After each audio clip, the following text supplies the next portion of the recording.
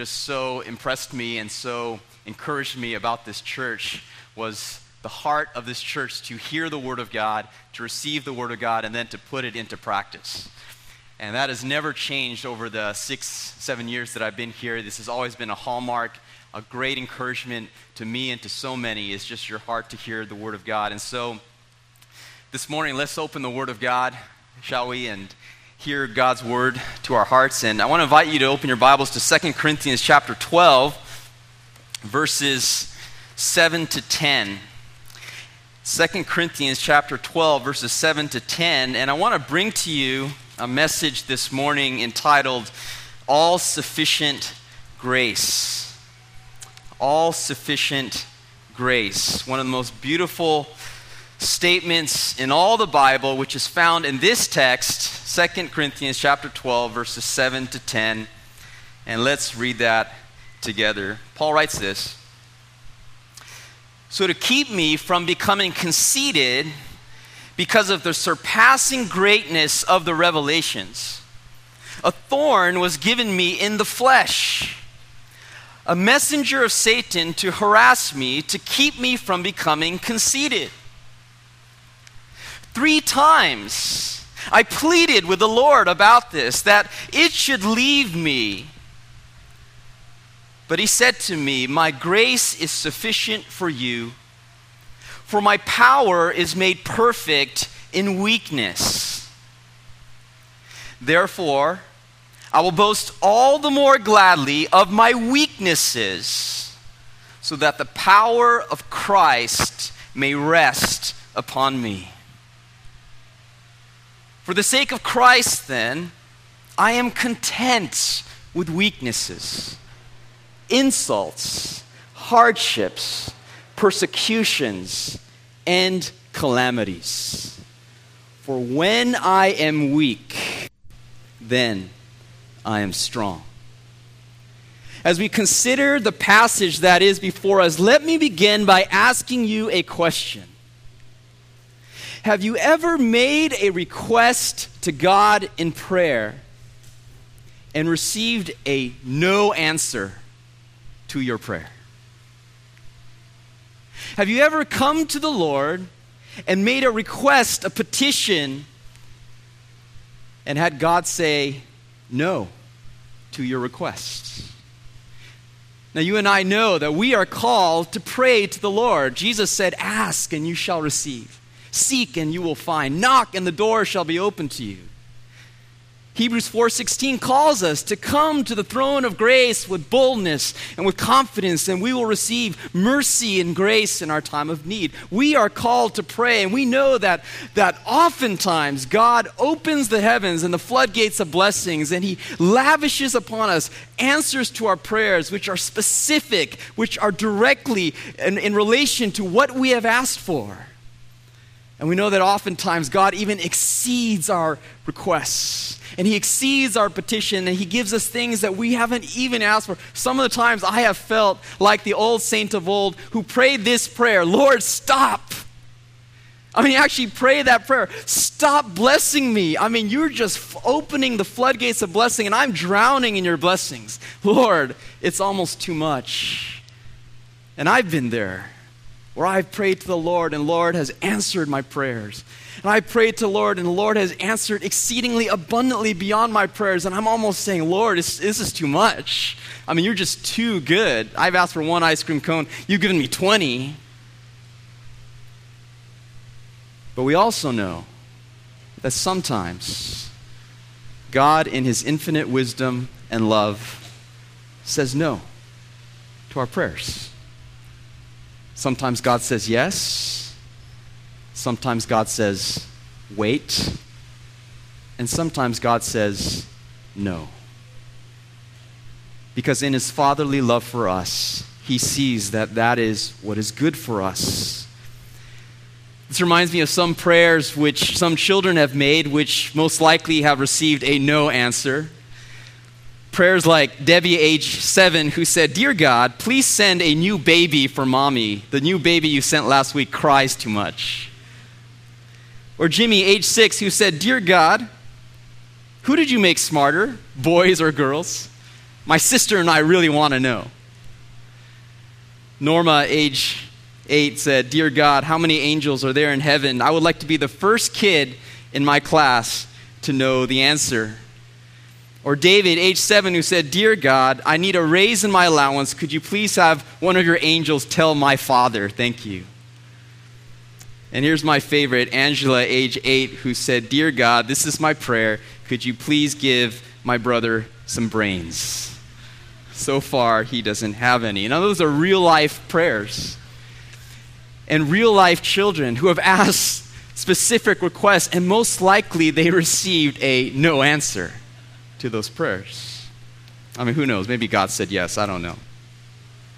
But the point is that God does not always answer yes to our prayers. Sometimes, in His wisdom, He gives the answer no. And I think, dear beloved church, that this is where you and I can really struggle in our faith. I think this is where the rubber meets the road. I think this is really where we can have a hard time as Christians, is when God does not immediately answer yes to our prayers, and especially when they are prayers in relation to trials and suffering. I think where we as Christians can really struggle in our faith, where our hearts can grow weary and grow discouraged, is when we are in the midst of a prolonged time of trial and God does not seem to be answering our prayers. That's where the rubber really meets the road. One of my great spiritual heroes is Joni Eareckson Tada. I have been mentored and discipled by her books, by her teachings. She is a beloved woman of God. She has lived a shining testimony of joy and faith in Jesus Christ. And many of you know her story. At age 17, she dove into the Chesapeake Bay and she suffered a tragic diving accident which left her a quadriplegic. Paralyzed from the neck down, she despaired of life. She wanted to die. And instead of dying or committing suicide, she went on to live a life of worship and of faith in Jesus Christ. She started a ministry, Joni and Friends Ministry, which has ministered to thousands of disabled people all around the world. And her life has been a shining beacon of faith in Christ. And a few weeks ago, I was excited to pick up her latest book from Barnes & Noble. And her latest book was entitled Joni and Ken, An Untold Love Story. And Ken is her husband of over 30 years. And in that book, I was shocked to read of a very severe trial that began in Joni's life later on in their marriage, as she was in her 50s or 60s. As if a life of quadriplegia wasn't enough difficulty to deal with, Joni suddenly began to deal with the severe trial of chronic pain. And she writes in her book that the pain that she was experiencing wasn't, quote, just a nagging pain, the kind that you could grin and bear. It wasn't the kind you could take away with an aspirin. She describes it as a jagged, twisted, razor-edged agony. It was, without exaggeration, the stuff of nightmares. She says, the pain was like an ice pick that was located between my shoulder blades, and this chronic pain went on and on without relief. Her husband, Ken, of course, exhausted all options to diagnose and treat this painful condition, but after months of searching, after all the treatments proved to be ineffective, at the end of it, they were left without options. And this is where I think the real battle lay for Joni and for Ken. It wasn't just a physical trial, it was a spiritual trial in nature. You see, Joni was a woman who walked with the Lord. She was a woman who loved the Lord. She had devoted her life to honoring the Lord. And here she is in the most severe trial of her life, and she is praying for relief, and there is no answer. She's asking the Lord, remove my trial, make my life better, take this away, change this situation if you love me and you are my Father and I'm your child. Then Lord, would you answer my prayer. And yet in her book she writes of how in this trial the heavens appeared to be silent. And her most favorite doctrine, which was the doctrine of the sovereignty of God, God's sovereign hand and control over all things, which had brought her such comfort over so many years, now seemed to her to be a dark and even a scary doctrine. And she said, Lord, is it really your will that you leave me in a trial like this? Dear brothers and sisters, have you ever been there in your Christian experience? Let's just get real nitty-gritty. Let's just get down to earth. Have you ever been in a situation where you have asked of the Lord, where you said, Lord, you are my Father. Lord, I am your child. Lord, if you love me, won't you change this in my life? And the heavens have appeared to be silent. If you've been there, you can join in with a long list of saints who have wondered, quite honestly, why God is not answering their prayers. Psalm 6, verse 3, the psalmist said, How long, O Lord? How long? My soul is greatly troubled. Turn, O Lord, save me for the sake of your steadfast love. How long until you answer my prayer? Psalm 13, verse 1, How long, O Lord, will you forget me forever? How long will you hide your face from me? How long must I take counsel in my soul and have sorrow in my heart all the day? How long shall my enemy be exalted over me? Psalm 35, verse 17, How long, O Lord, will you look on? Rescue me from their destruction, my precious life from the loins. There have been saints who have lived throughout all the ages, who have wondered, Why, O Lord, are you not answering my prayers? How long will I cry out to you? How long will the heavens appear to be silent? And especially when we are in a season of suffering, we can wonder, why is God not answering our prayers? In 2 Corinthians chapter 12, verses 7 to 10, we are going to meet a man who is in a severe, painful trial.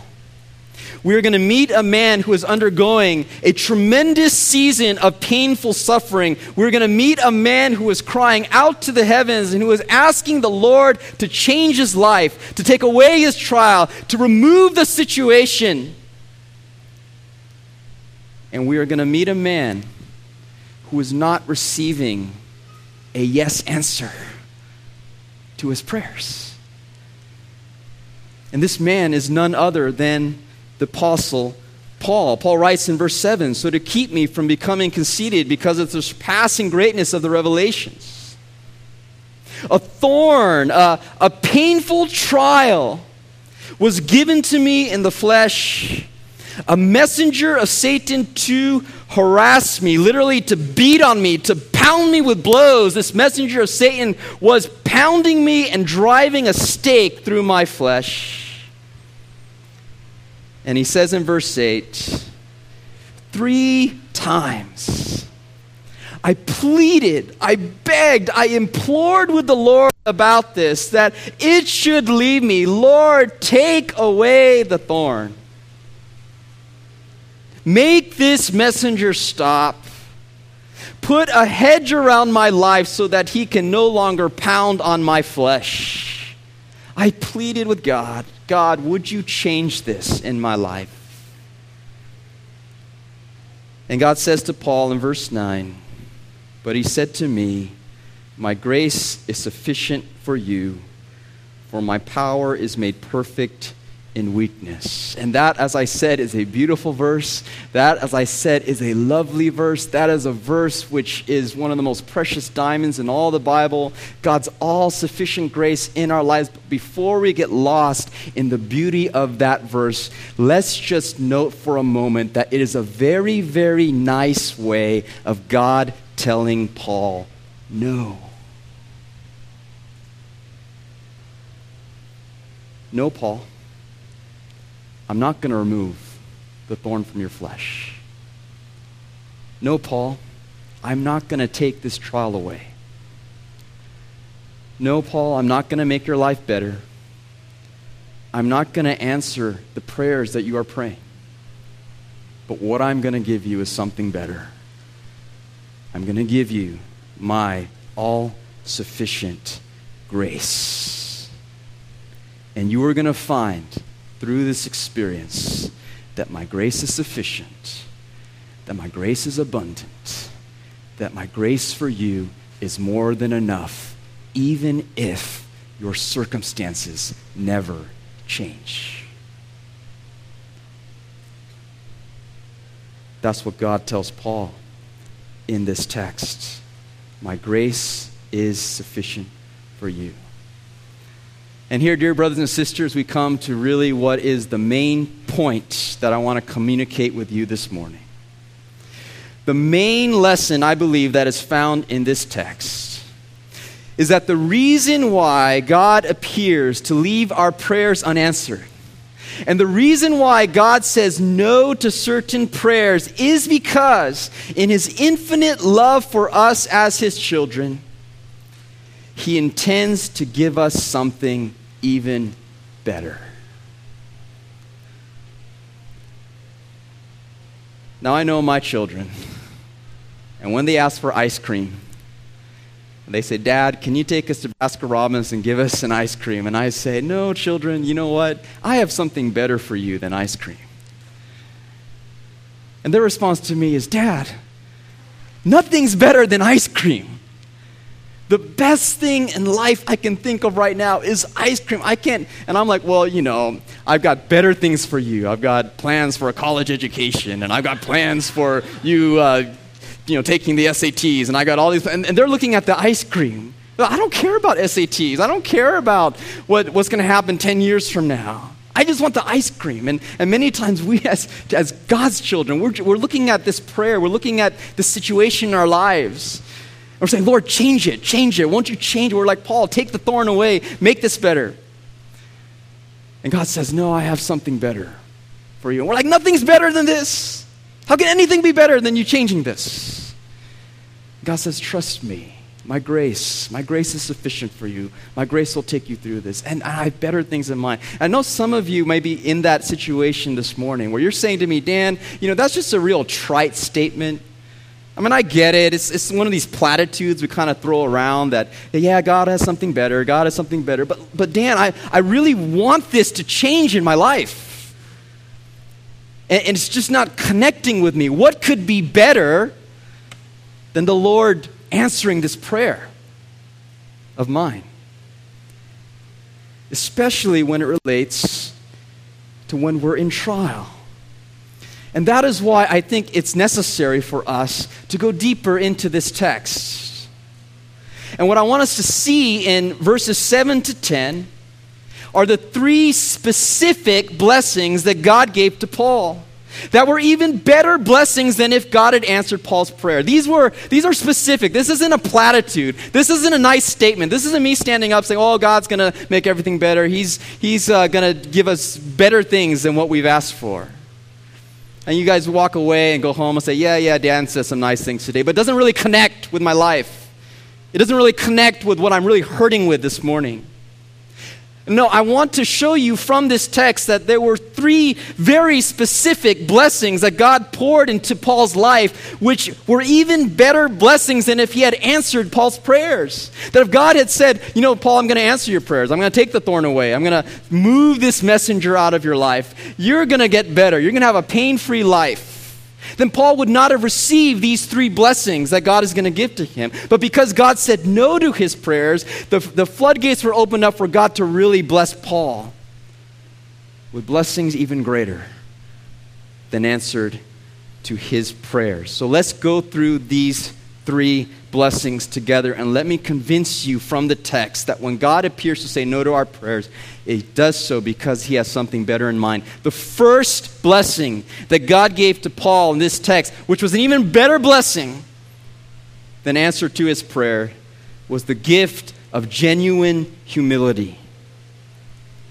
The gift of genuine humility. This is what Paul talks about in verse 7. He says, note very carefully, so to keep me from becoming conceited, so to keep me from being puffed up with pride, so to keep me from exalting myself, so to keep me from this horrible sin of pride, there was given to me a thorn in the flesh, a messenger of Satan to harass me. And then he adds again, as if we didn't get the point, to keep me from becoming conceited. Look, I want to emphasize to you that the trial that God had allowed in my life had a definite purpose in my life, and the purpose was that I needed to be humbled. I needed to be rescued from the one sin that God knew would completely destroy my life, and that sin was the sin of arrogant pride.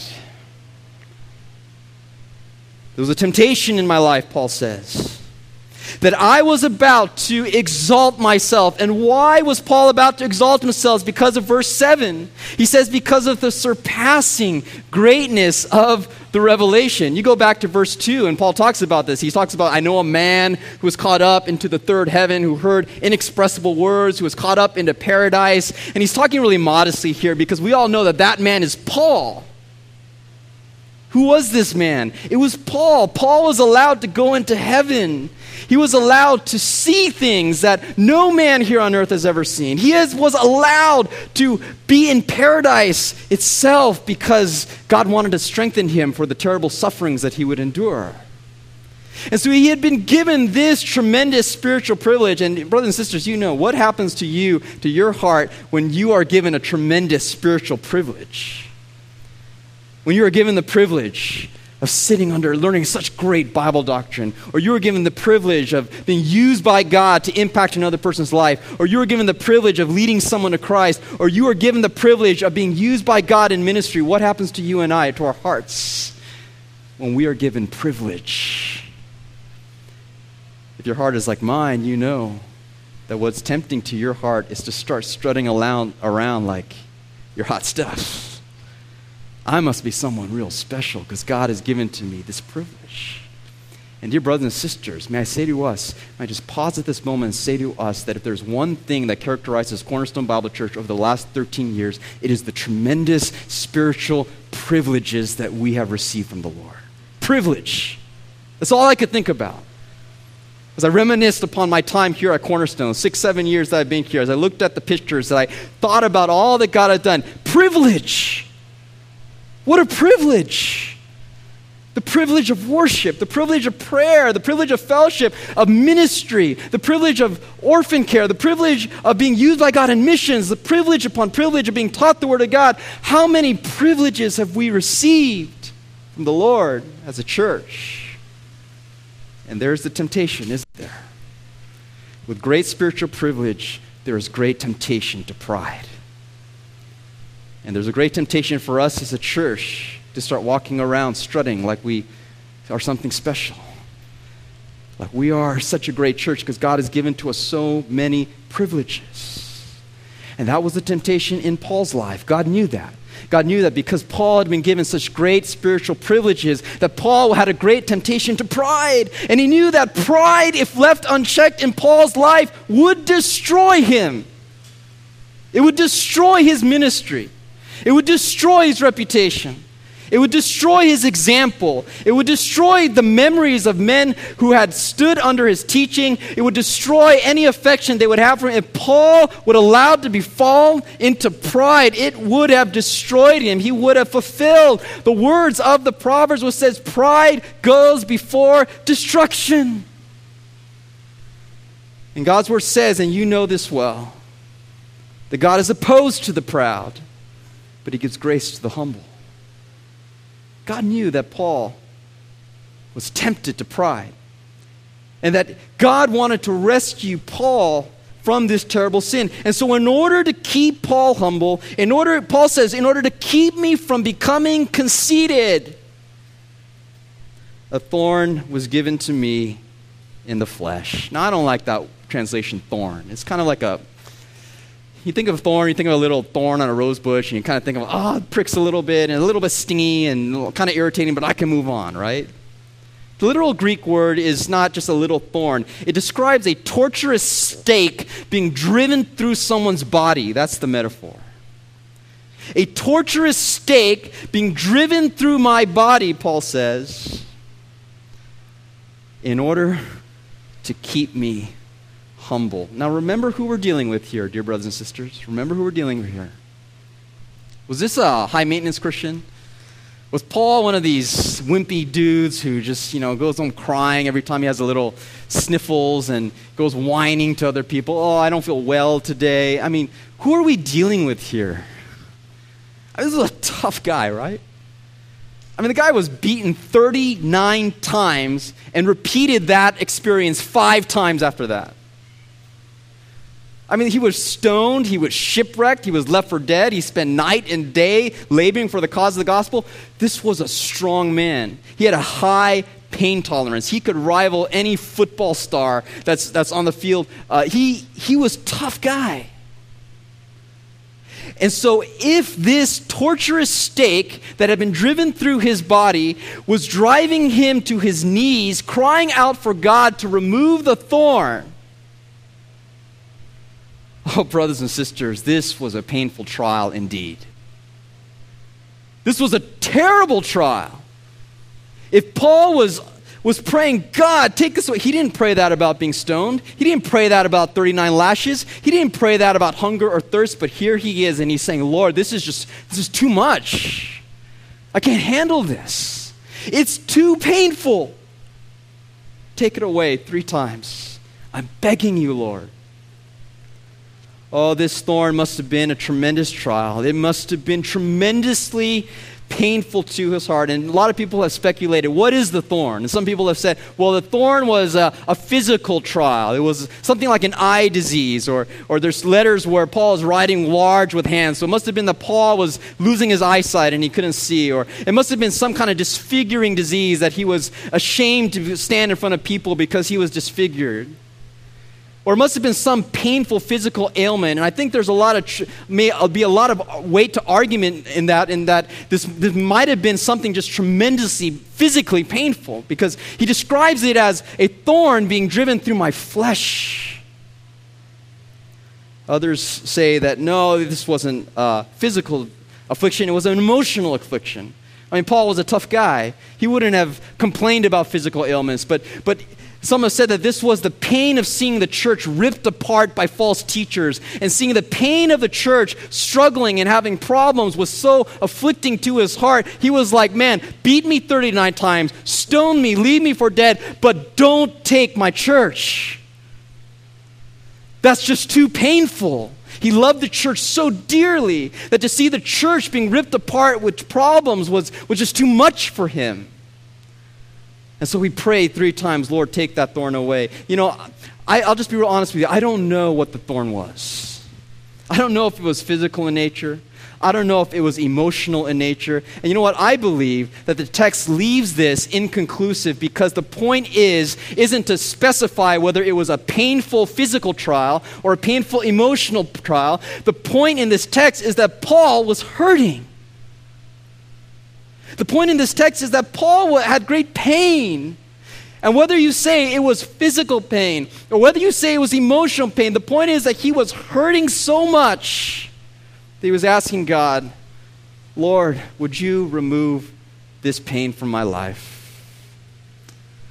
Oh, dear brothers and sisters, I'm not a prophet, and I'm not here to talk about all the ins and outs of how this applies to our life, but I think I would be remiss as a shepherd and a pastor not to acknowledge the fact that in this church over the last year or so that there has been pain. That there has been pain. And I know that all of us are in varying degrees of recovery from that. Some of you have healed. Praise God. Some of you are like, I'm good to go, Dan. it was painful, and I'm tough, and God's grace is sufficient, and I'm leaving what lies behind and moving forward to what lies ahead. I'm good. I'm moving forward. Praise God. I just praise God for the work that He's done in your heart. Others of you, you're not there. You're in varying degrees of healing. Others of you, it's still painful. But there has been pain. And if there has been pain in our lives, if there has been pain in our church, that all the more we need to listen to what God is saying in this text. Because what God is saying in this text is that there is a purpose and a reason for that pain. It's not random. It's not here by mistake. There are definite things that God is teaching us through that pain in order to make us to be more like Christ. On sabbatical, I stood in a pastor's office. I received some counseling during my sabbatical, and pastors need pastors, you know. Shepherds need shepherds. And I stood with an older pastor, and I said to him, he said, well, how's ministry been? I said, well, the last year has been really painful. But hey, you know what? I'm good to go. I'm moving on. I'm leaving what lies behind. I'm pressing forward to lies ahead. I'm not thinking about the past. I'm just going to move to the future. And he said, Dan, that's great and that's wise, and I'm really thankful for that. But before you do that, God is teaching you something through that pain. And I don't want you to be in such a hurry to move forward that you miss out on what God is teaching you right here and right now. I thought it was really wise because there were things that God was teaching me through that pain. And there were things that God was teaching Paul through that pain. And there are things that God is teaching you, Cornerstone Bible Church, through the pain. Paul says, I had a thorn that was in my flesh. It had been given to me to keep me from becoming conceited. And then would you notice that he says what this thorn was? He says that it was a messenger of Satan to harass me.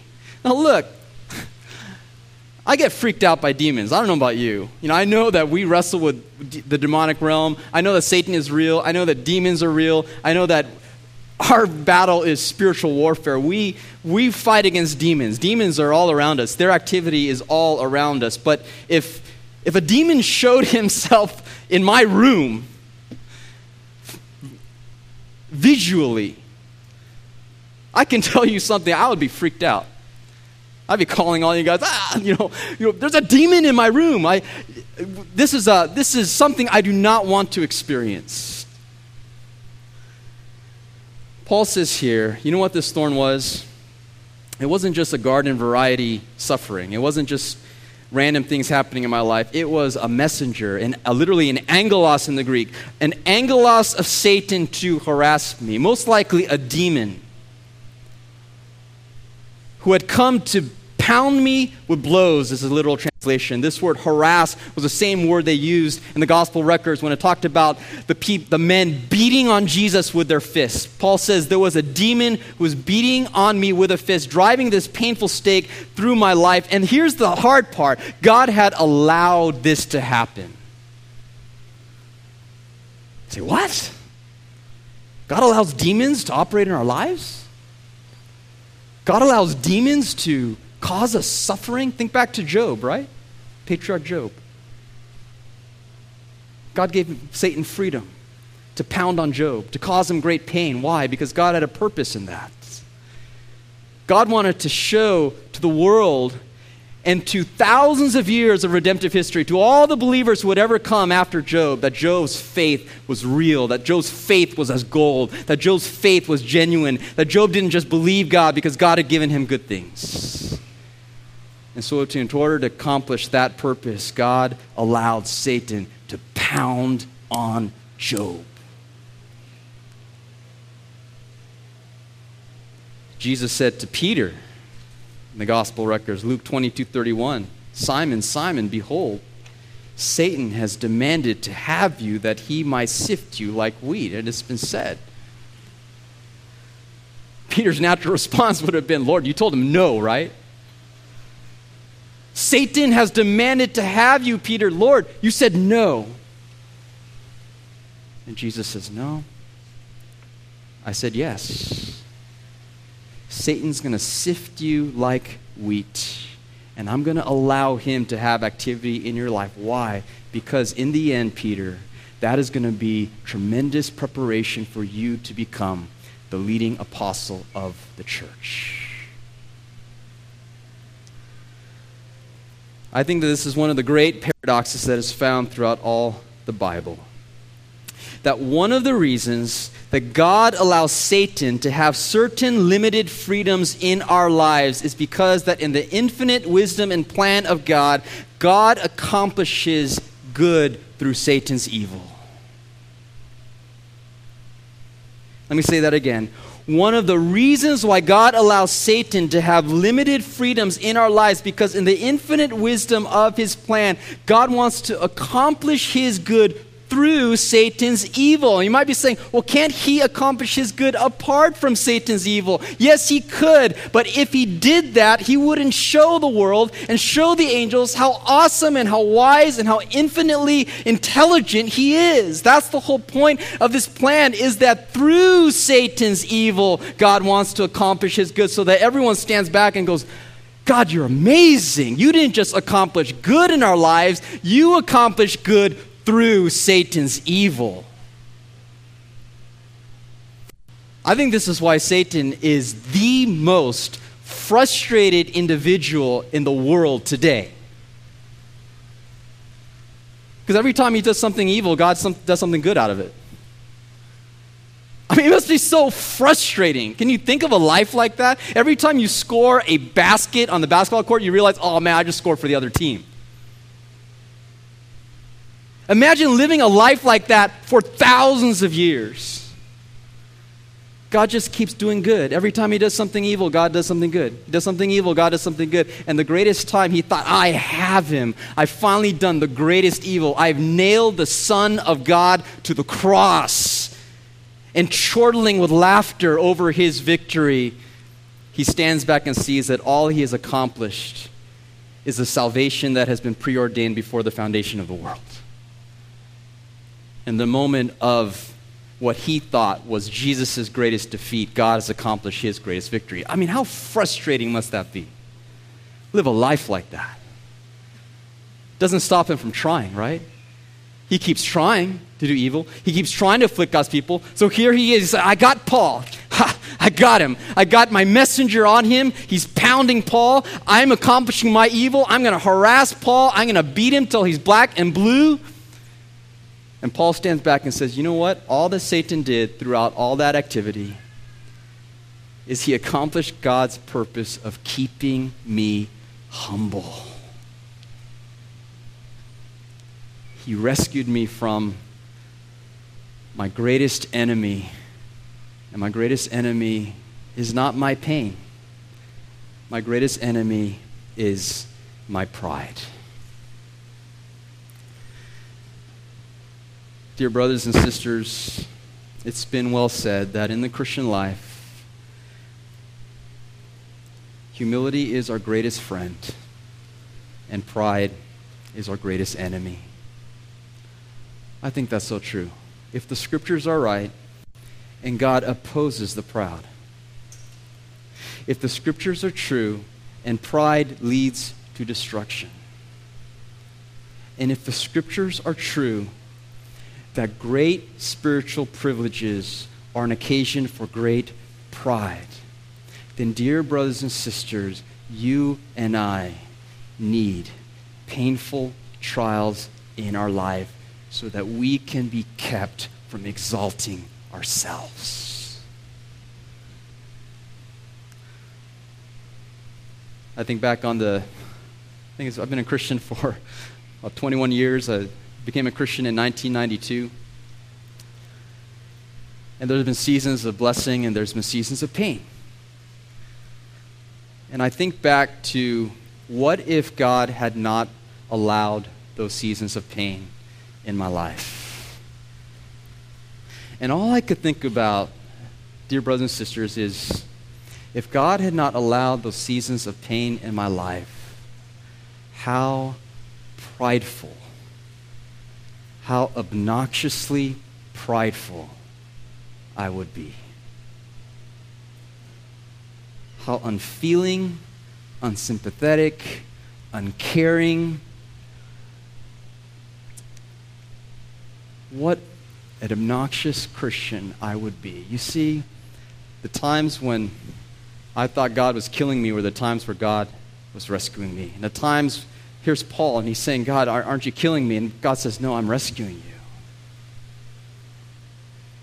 Because mark it down, the greatest enemy in our lives is not our pain. The greatest enemy in our lives is our pride.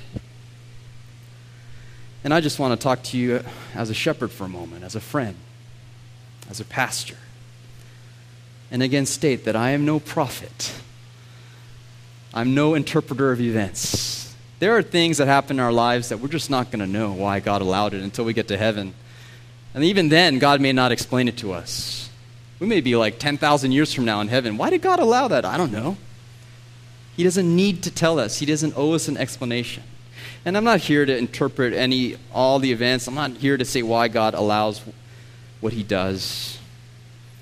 But I do know this, that if because of the season that we have walked through as a church, if because of the pain that we have experienced as Christians, if we are more humble as a result of walking through this time, then dear brothers and sisters, God would have blessed us far greater, even if he had answered all our prayers.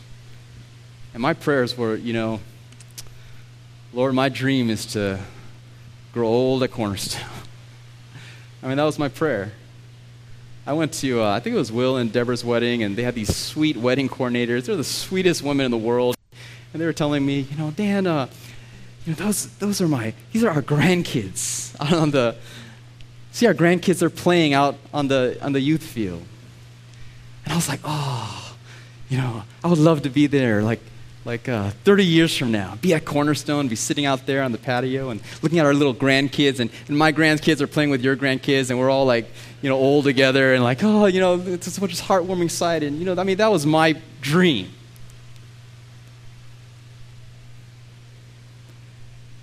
Sometimes God does not answer our prayers because he wants to give us something even better. And the gift he wants to give us is humility. Humility. I can honestly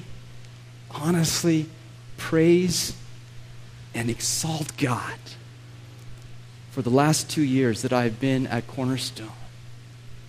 Because what I have seen in this church is that we used to go out and boast of our strengths.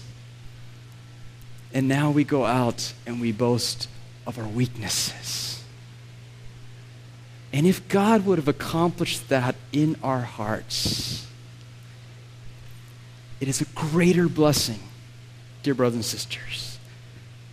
And if Cornerstone had grown to 1,000 people and planted 10 churches and been renowned in the Christian community, and everyone came to us and said, you should have conferences because you know how to do ministry and tell us how to do it. Oh, brothers and sisters, far better to be humble. Far better to be humble. And my parting exhortation, my plea to you is to be humble. Dear brothers and sisters, be humble. Humble yourself before the mighty hand of God so that at the right time he may exalt you. Humble yourselves. Do not allow your hearts to be captured by the sin of pride, no matter how many spiritual privileges God grants to you. Humble yourself. Pride leads to destruction. God opposes the proud. Be humble, and God will exalt you at the proper time. Let me move to a second blessing God gave to Paul in this situation. He gave to Paul first the gift of genuine humility, and the second blessing God gave Paul was a gift of power in ministry. Power in ministry. Paul says in verse 7, he says, there was given to me a thorn in the flesh, and 3 times I pleaded with the Lord about this, that it should leave me. But verse 9, he said to me, my grace is sufficient for you, for, I note it very carefully, here's the whole point, my power is made perfect in weakness. In weakness. Now, some have said that that one statement in verse 9 is not only the climax of this tremendous passage, but is the climax of the entire epistle of 2 Corinthians. What has Paul been talking about in the book of 2 Corinthians? He's been talking over and over again about how God's power was shown through my weakness. God's power was shown through my weakness. Oh, dear brothers and sisters, it was not my strengths that God blessed in order to move the church. It was my weaknesses that God used in order to advance the gospel. Power in weakness is the recurring motif that runs throughout the entire epistle of the book of 2 Corinthians. Chapter 4, verse 7, we have this treasure, the treasure of the gospel, in jars of clay, in ordinary containers, to show that the surpassing power of the gospel belongs to God and not to us. You look at me, I'm just a clay pot. I'm nothing special. I'm so ordinary, but that's to show you that God's power is perfected in weakness. Chapter 4, verse 8, we are afflicted in every way. We are perplexed. We are persecuted, struck down, always carrying about in the body of the death of Jesus so that the life of Jesus may be manifested in our bodies. Chapter 6, verse 4, as servant of God, we commend ourselves by great endurance in afflictions, hardships, calamities, beatings, imprisonments, riots, labor, sleepless nights, hunger. Through honor and dishonor, through slander and praise, we are treated as impostors and yet are true. Verse 9, we are unknown, we are dying and behold we live, punished and yet not killed, sorrowful and yet not always rejoicing, poor yet making many rich, as having nothing yet possessing everything. In chapter 11, verse 24, Paul describes his ministry in this way. He says, 5 times I received at the hands of the Jews, 40 lashes less one, 3 times beaten with rods, once I was stoned, 3 times I was shipwrecked, a night and a day I was adrift at sea, in frequent journeys, in danger from rivers, danger from robbers, danger from my own people, danger from Gentiles, danger in the city, danger in the wilderness, danger at sea, danger from false brothers, in toil and hardship through many a sleepless night, in hunger and thirst, often without food, in cold and exposure. You say, this is the man whom God used to turn the world upside down? Look at him. What does he have to show for himself? He's hungry. He's thirsty. He hasn't slept in days. People are beating him. He's got scars on his body. He's got the emotional pain of caring for the church. He says he's perplexed. I don't know what to do. What do I do? I'm perplexed. How do I move on with life? He's struck down. And he says in the end, all I am, in the end, is a jar of clay. I'm like this paper plate that you put your pizza on and it gets greasy with stains, and you don't go to your sink and wash that plate. You throw it away. I'm just a disposable guy. But you know what? This is all to show you that true power in Christian ministry does not come through our strengths. It comes through our weaknesses.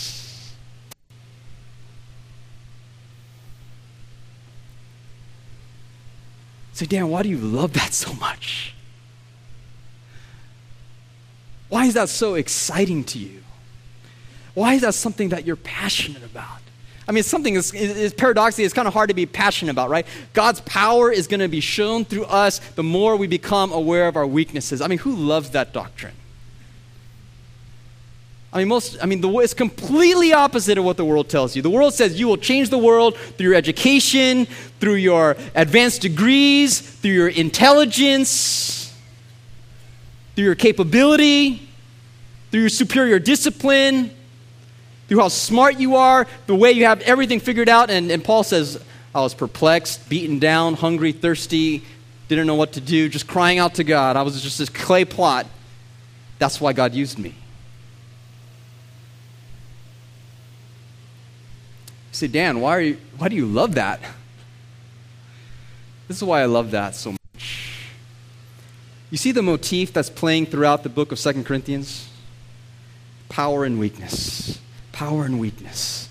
Power and weakness. And then he says it explicitly, like the capstone, the climax in chapter 12. God's power is perfected. It's made perfect in my weakness. The reason why Paul emphasizes that theme so much, because, dear brothers and sisters, that theme encapsulates the heart of the gospel. Power in weakness is the theme of the gospel. And the reason why Paul says over and over it is power in weakness is because he is simply echoing the theme that was in the life of Jesus when he came down to earth and died for our sins. How did Jesus accomplish the power of salvation to redeem guilty sinners from their sin? Was it through his strength of showing everyone in the world what a great Messiah he was, and how he was worthy of all power and all honor and all homage? Or was it not through his weakness and being born as a little babe in the little town of Bethlehem, and being laid in a manger, and growing up in a nondescript, tiny little town called Nazareth, where nothing good ever was thought to come from? And starting his public ministry with 12 no-name fishermen disciples who had no advanced credentials, no degrees, one of whom would be a traitor, and spending the entire thrust of his 3-year ministry with the outcasts and the poor, healing the sick, raising the dead, ministering to lepers and demoniacs and epileptics and all those whom the world would not even dare touch. And then in the supreme act of his power being manifested, allowing his hands and his feet to be nailed to a cross, standing in between two criminals and crying to the Lord, "Father, forgive them, for they do not know what they are doing." Dear brothers and sisters, is the heart of the gospel summarized in the statement that Christ's power was shown through his strength? Or can we say that an accurate summary of the gospel message was that Christ's power was shown through his weakness? And Paul says, all I want to do in my life and ministry is echo the music that is found in the gospel. It is power through weakness. It is power through weakness. And that's why in verse 9, he says that here's how God answered me. God answered me, "No, Paul, I'm not going to take away your thorn. I'm not going to make your life better. I'm not going to answer your prayers. But here it is. Through this painful trial that I'm going to allow in your life, I am going to allow you to become so aware of how weak you really are. And the weaker you understand that you are, the more my power will be able to flow through your life." Here's a question I have for you, Cornerstone Bible Church, as you move on into the future of your future ministry. Do you and I just want to kill time, or do you and I really want to experience God's power? It's not a prideful thing to say that. It's a legitimate biblical thing to say, "Look, Lord, I don't want to waste my time on this earth. I don't want to just spend the rest of my days just going through the motions. I don't want to just come to church and go home and come to church and go home and eat some food and go home and then just go through the motions of the Christian life. I want my life to be count for eternity. I want your power to flow through me. I want lives to be changed. I want that person who doesn't know Christ to know Christ because your power used me to reach them for Christ. I want my life to count. I want to make a difference for the sake of Christ, not in a prideful way, just out of love for Christ. I don't want to waste my life." Do you want to just wait? Do you want to just spend your time going through the motions, or do you want to experience true power? True power to be used by God to make a difference for eternity. Dear brothers and sisters, if you and I want to experience the power of God, then here's the secret.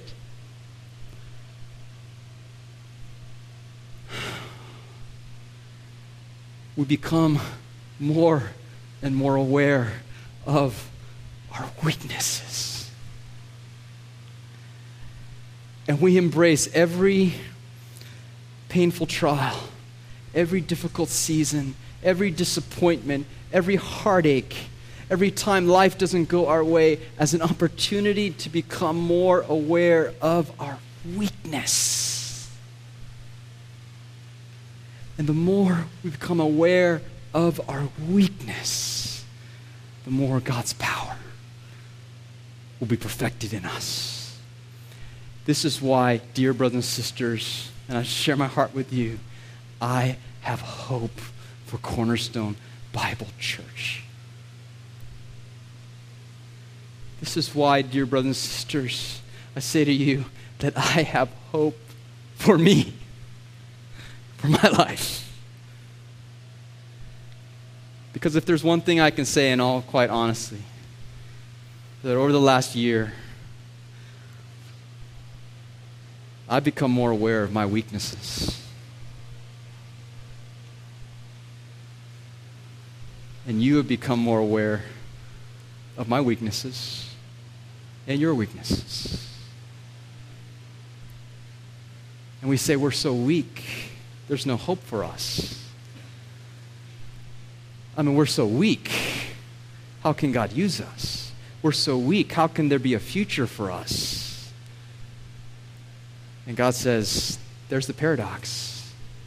The more weaker you understand yourself to be, the more my power will be perfected in you. God said to Paul, my grace will be sufficient for you. Not only am I sustaining grace, Paul, my grace it'll get you through this trial. It'll get you through the thorn. I will sustain you, I will uphold you, but also empowering grace, life-changing grace, the grace to be used by God in fruitful ministry. It says, my grace will be sufficient for you. My power is made perfect in weakness. So God gave Paul the gift of genuine humility. God gave Paul the gift of power in ministry. And then thirdly, finally, what God gave Paul in verse 10 was the gift of a heart of contentment. A heart of contentment. Verse 9, God says, my grace is sufficient for you. My power is made perfect in weakness. And then here's Paul's response. I just think this is so important. He says, therefore. And you notice the change that Paul's going from here, from his attitude in verse 8 to his attitude in verse 9. In verse 8, he's pleading with the Lord to change his life. He's pleading with the Lord to change his circumstances. He's asking the Lord to take away his trial. In verse 9, there's a different attitude. And he says, Lord, therefore, if you never take away my trial, here will be my attitude.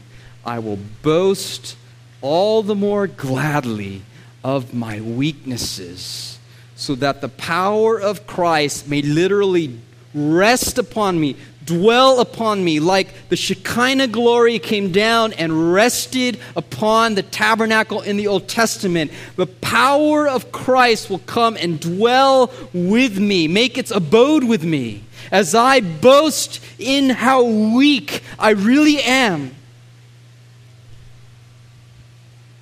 And then here's his attitude, verse 10. For the sake of Christ, then, I am content. With what, Paul? With weaknesses, insults, hardships, persecutions, and calamities. For when I am weak, then I am strong. This is the same man who in Philippians chapter 4, verse 11, stood in a prison and said, I am content. I am content. But in Philippians chapter 4, he used a Greek word which talks about having enough, being sufficient. He says, I have enough. Even if God never lets me out of jail, I'm sufficient. I have enough. But in verse 10, I want you to see here that Paul uses a different Greek word to describe contentment. And he not only says here, I have enough. He says here in verse 10, I am well pleased. Contentment.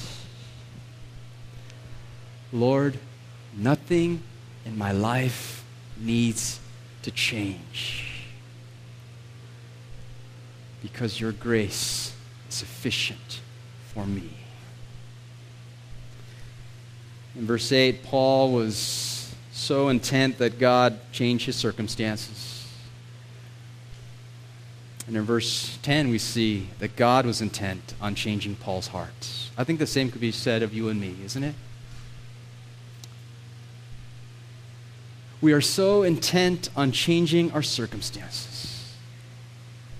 We are so intent on changing our lives. I'll confess to you, my prayers in the last 3 months have been mostly focused. Change the circumstances, Lord. Change the trials. Make it different. And what God was teaching me in the last 3 months is, Dan, this isn't about me changing your circumstances. This is about me changing your heart. And if you and I can stand before the Word of God and stand before Christ and say, Lord, if you never take the thorn away, I will be content. I will be content. And dear brothers and sisters, that is the greater blessing than if God had answered each and every one of our prayers. Are the thorns hard? You bet they are. Are the thorns painful and difficult for us to deal with? You bet they are. And sometimes they don't go away. But if we realize that when we pray to God and God sovereignly chooses to withhold answer from our prayers, it is only because he wants to give us something better. And if we receive from the Lord what he wants to give us, which is increased humility, true power in ministry,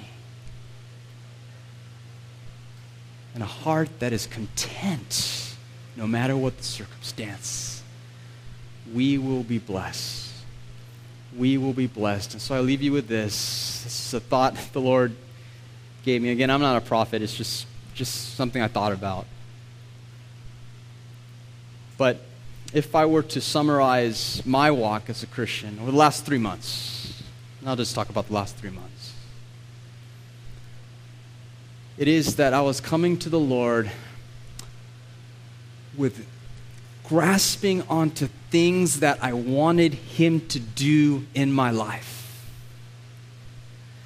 Just holding onto them tightly. Lord, you got to do this. You got to do this. Lord, I want you to do this. I want you to change whatever it is that I wanted. And I realized at the end of that experience that my hands were so grasped so tightly to what I wanted God to do in my life that they were not open for me to receive the blessings that God wanted to pour into me. Dear brothers and sisters, open your hands. Open your hands and receive the blessings that God has for you, and you will find that his grace is sufficient for you. Let's bow in prayer and let's close our time together.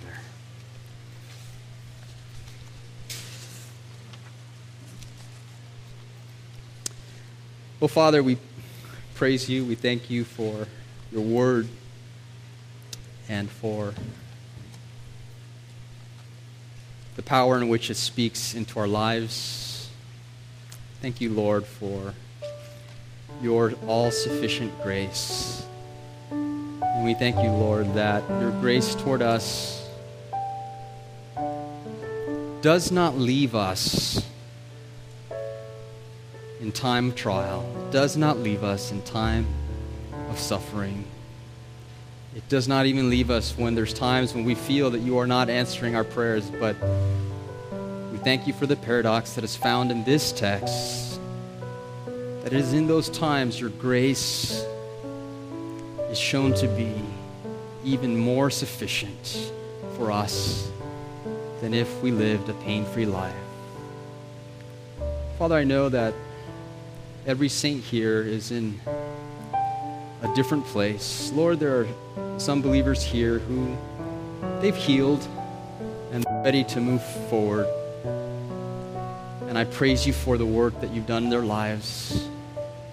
And I know, Lord, there are other believers here who are still in the process of healing, and I pray that, Lord, you would bring in your time healing that would not only restore complete joy, faith in you, strength to move forward, but healing that would even bring greater strength, greater usefulness in ministry, greater fruitfulness than ever before. Thank you for Cornerstone Bible Church. Thank you for this precious flock. Thank you for all that you have done in our lives. And Father, I pray for every single member of this church for the grace to move forward in your plan, forward in worship, forward in prayer, forward in evangelism, forward into your purposes for their lives. Thank you, and we praise you. We pray this in Jesus' name. Amen.